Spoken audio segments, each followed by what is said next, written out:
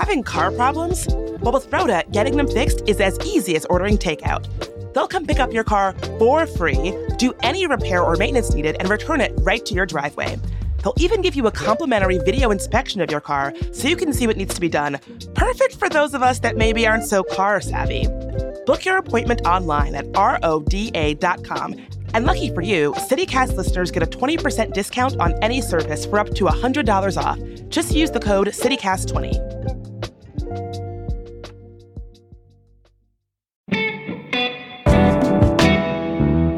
Today on CityCast DC, it's Election Day, and given that DC is not a state, there are some unique stakes going on. What could today's congressional elections mean for home rule in DC?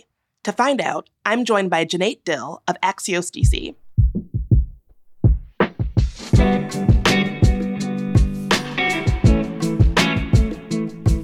It's Tuesday, November 8th, 2022. I'm Bridget Todd, and this is CityCast DC.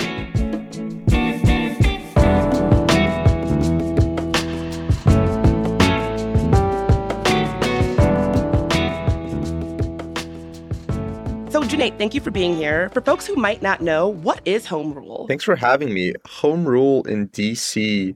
is what allows the city to elect its mayor and have D.C. council and a limited amount of local authority. It is essentially what allows us to act independently as a district. It came about in the mid-'70s.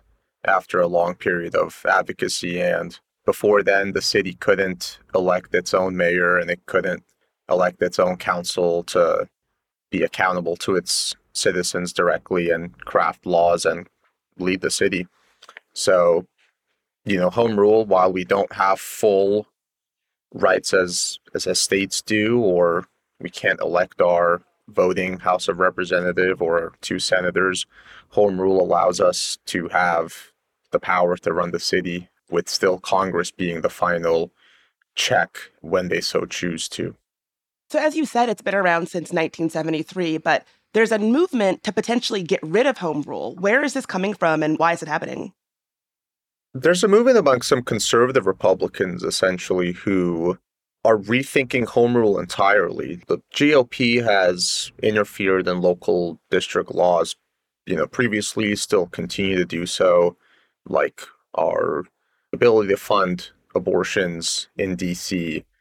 sort of being restricted by Republicans who are opposed in Congress, and the ability for the city to tax and regulate marijuana has been restricted by a Republican from Maryland, famously. But this takes it a whole nother level in a way that hasn't been really discussed, and it's simply repealing home rule entirely and reverting the city to what it was before 1973, and I guess having Congress run the district again, which is a monumental task. It's not clear to me that some of these Republicans understand that. It's also maybe important to note it's unclear how many Republicans support this kind of a congressional takeover of D.C. Certainly some of the further on the right Republicans seem to toy with this idea. Yeah, how did this become a political issue? Well, it's sort of become, in the past few years, part of this amped up sort of Trumpism, very far right conservative Republican ecosystem, I suppose.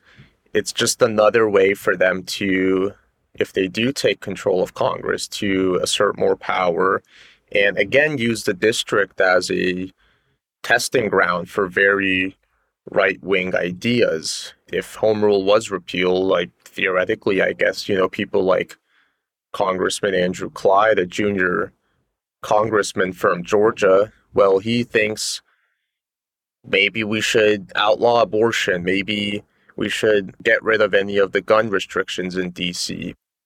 He talks about maybe we shouldn't have a mayor because there's no D.C. mayor in the Constitution. So why do we have it, is sort of what he has said previously to us in Axios reporting. Yeah, it's funny. I was just going to ask about Andrew Clyde. So if listeners aren't familiar with him, He's known for wearing combat boots on the Hill, and he, has a gun shop, and he's a real advocate for like red state style gun laws and things like that. So whatever you're imagining, that's what Andrew Clyde is like. And as someone from DC, something that can be frustrating is the way that people who aren't from here, don't have any real business in DC, love to grandstand about what we're doing in DC, right? Andrew Clyde is not the first. He won't be the last. Why do you think that is? I think part of it is they can because of the way the city is limited in the home rule. And if you're a Republican, I guess it's typically Republicans, and they want to make a point about something nationally that they think gets them possibly good headlines, they can use DC as a sort of punching bag. I think they're sort of appealing, I suppose, to Republicans who want to use DC, as this testing ground.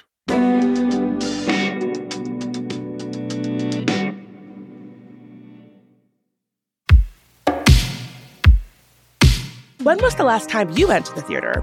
Well, we have a new show for you to check out. The Gala Theater in Columbia Heights is showing the political musical comedy Museum in the Closet, Evita's Return, which follows Argentine icon Eva Perón to the afterlife as her preserved corpse ignites political scandals, clandestine affairs, and mysterious murders. The show is full of samba, reggae, and tango that will have you tapping your feet nonstop. The show is in Spanish with English surtitles and will run from May 9th through June 9th. Get your tickets now at galatheater.org or call 202-234-7174.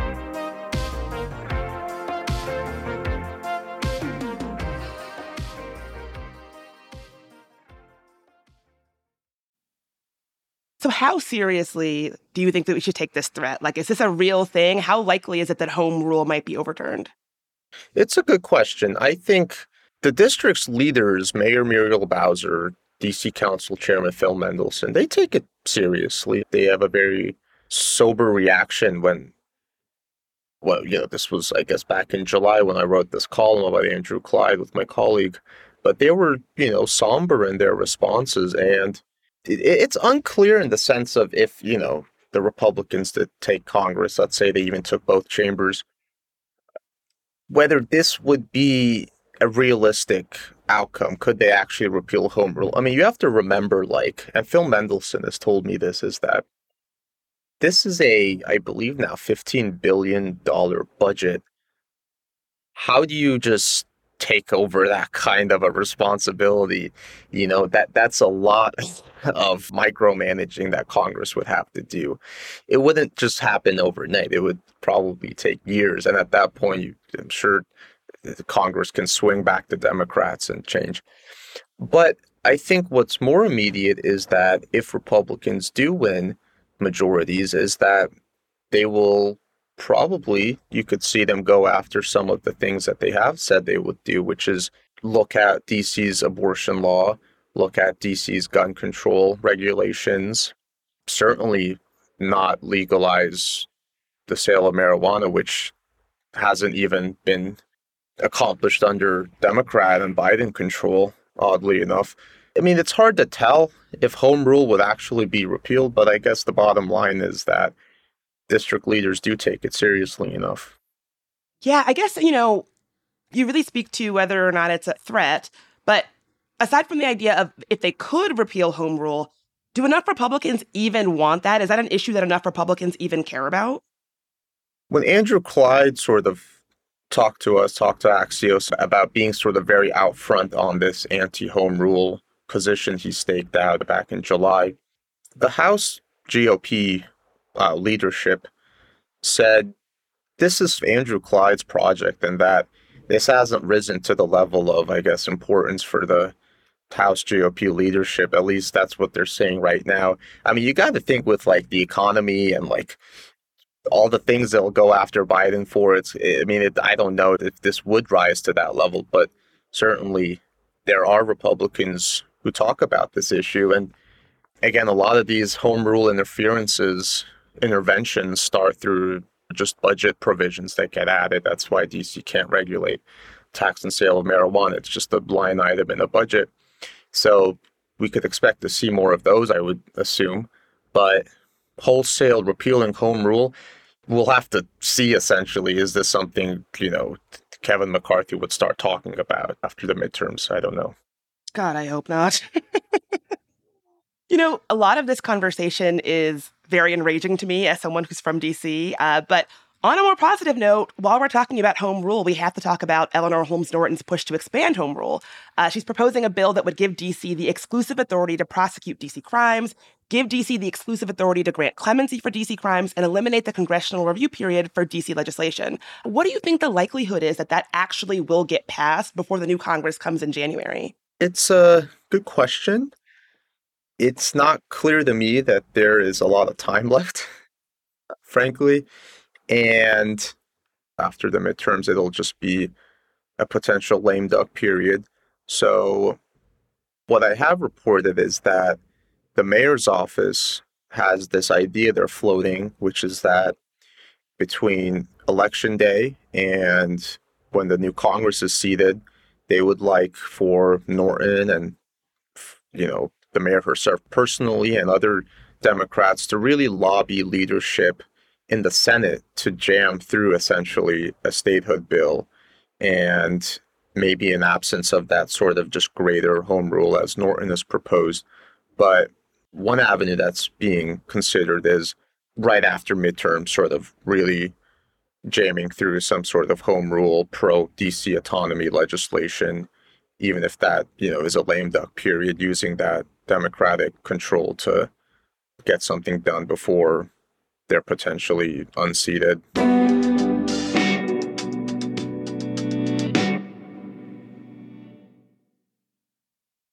One of my last questions for you, Junaid, I know that you're from DC.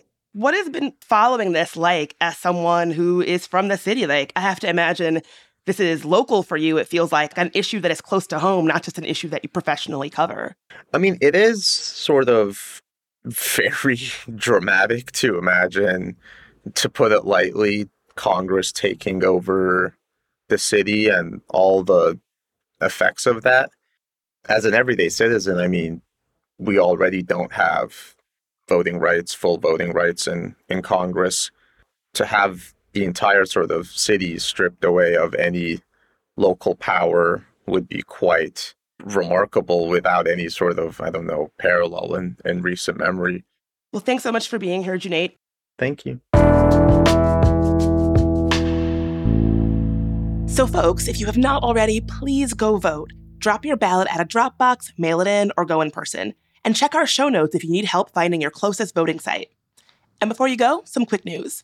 I've unfortunately got some sad restaurant updates.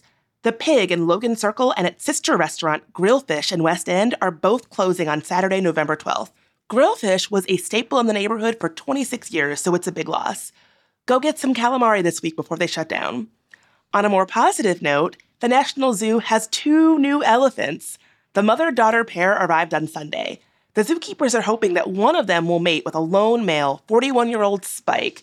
If this happens, we may have some baby elephant soon, so stay tuned. And lastly, DMV native Kevin Durant told ESPN that he wants to join the Washington Commanders' new ownership group. Now, several potential bidders emerged last week, including Jeff Bezos, Jay-Z, and television station owner Byron Allen. Forbes values the Commanders at $5.6 billion, which is a little rich for my blood, so I think I'm going to sit this one out.